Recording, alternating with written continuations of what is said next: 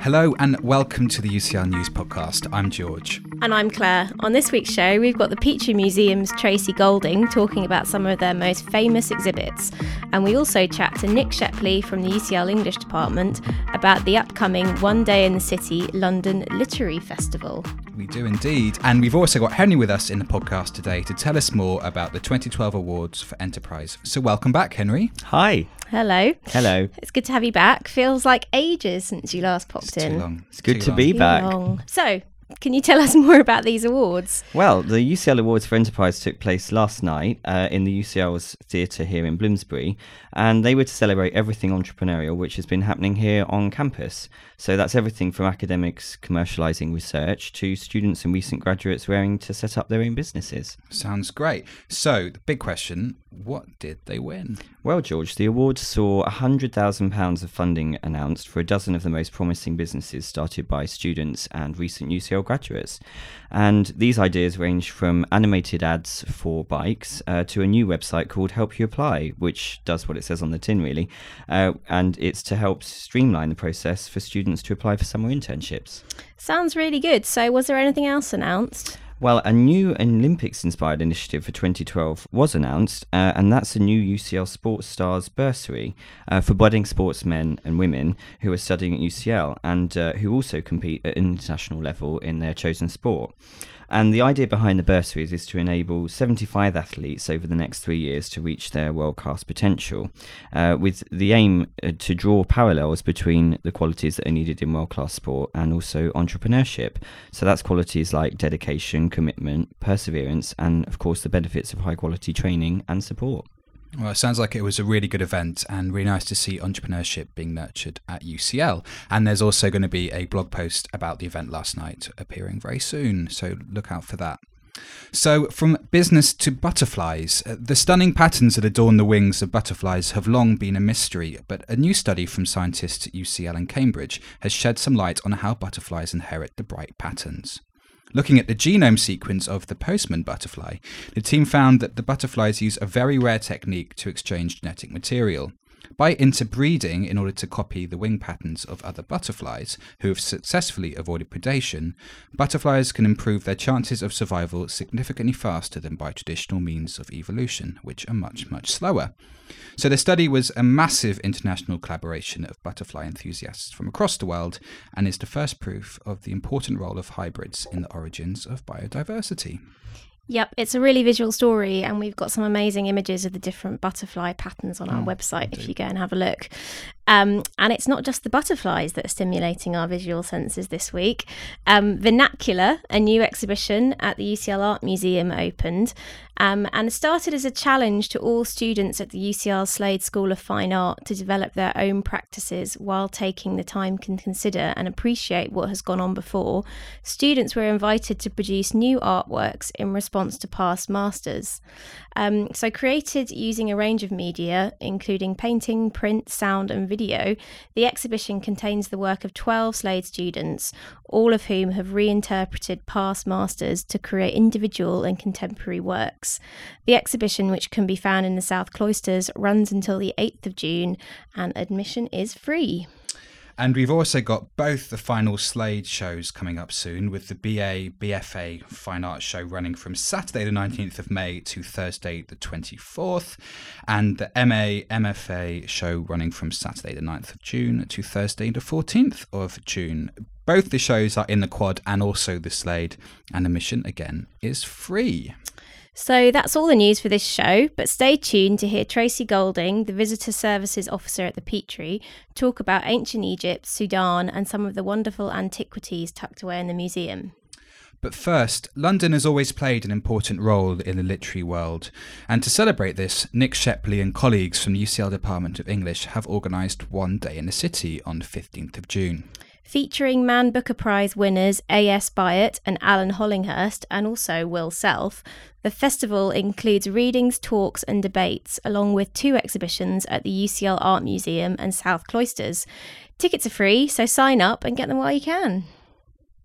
Hi, I'm Nick Shepley. I'm a teaching fellow in the English department in modern British and American literature, which basically means I teach anything post 1890. And one of my big tasks this year has been organising the UCL Festival of London Literature, one day in the city. So this is kind of the first time that an event like this has been organised at UCL. Could you tell me what made you decide to establish a festival like this? The idea came actually just chatting with my wife after dinner, and there was a lot of negativity in the air. I guess the backdrop was that arts and humanities were having quite a lot of funding cuts. Student fees were just spiking. And at the same time, London was getting a hard time. There were student riots, and there were obviously the riots on the streets as well. And so that was really the idea, to try and celebrate London and highlight some of the fascinating and thought-provoking work that was happening within UCL and other universities. Yeah, it sounds really fantastic. And something which I've seen, by looking at some of the events, is how many of the events actually on the day are at UCL, but also at kind of neighbouring institutions like the British Museum. So why did you feel it was important to have an assortment of venues close to each other? One of the ideas was to open up more buildings, and particularly at UCL we're incredibly fortunate to have these amazing buildings and to have some amazing institutions near us, with the British Museum and Senate House. And one of the things that had always fell into the trap of was not walking into these places and not realising that they were open to the general public, and being somewhat intimidated by them. And so the idea was to try and bring a broader audience into these quite intimidating and yet iconic London venues. So could you tell me something about some of the authors you have speaking at the festival? Yep, so we're incredibly lucky. We've got the Booker Prize winners A.S. Byatt and Alan Hollinghurst, who are coming in the evening to do a conversation with our own professor and head of department here, John Mullen. Then we have Will Self, famous as a novelist and as a social commentator. Sounds lovely. So, there's a lot of stuff going on during the day, a lot of fantastic events. But can you pick out some of the most interesting readings and panel discussions for me? We've got Hugo Spears, who is a neuroscientist in UCL, who is joining up with Will Self and Sebastian Gross, who's a literary critic at Roehampton. And that's a really unusual one, in that Hugo has done some studies of Will Self's brain in relation to London streets, and he's done some work on black cabbie drivers as well.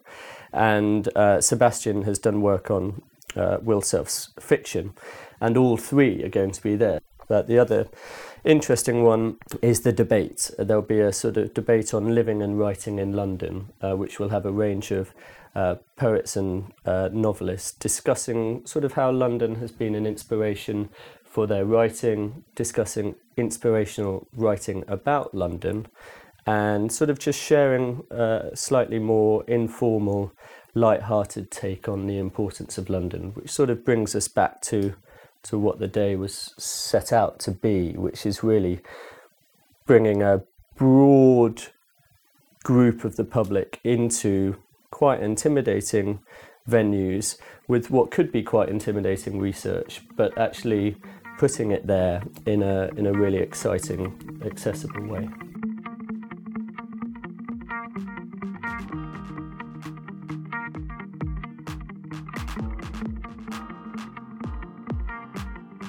My name is Tracy Golding. I'm the Visitor Services Officer at the Petrie Museum of Egyptian and Sudanese Archaeology, and basically my role involves welcoming, greeting and helping all visitors on site. So we have what is described as a pot burial in the museum. So it could be under 5,000 years old, just over, not quite sure. But in the 1960s, a student here at UCL studied the skeletal remains, and it was determined it was a male. It has gone from male to female, but it's believed to be a male. And when alive, he was an impressive 6 foot tall. So when I learnt about the Egyptians, I thought, like the Tudors, they were quite tiny. But forgetting Egypt is in Africa, looking at the population as a whole, it's not too surprising that he was that tall. And he is in a pot, 2 halves, it's like a massive egg shape. And despite how it looks, he was actually from a very wealthy family, because in the case containing the pot and the skeleton, you have a clear box which contains fragments of skin and clothing from the skeleton. So that tells us that he was dressed in a fine tunic, perhaps soon after death, prior to burial.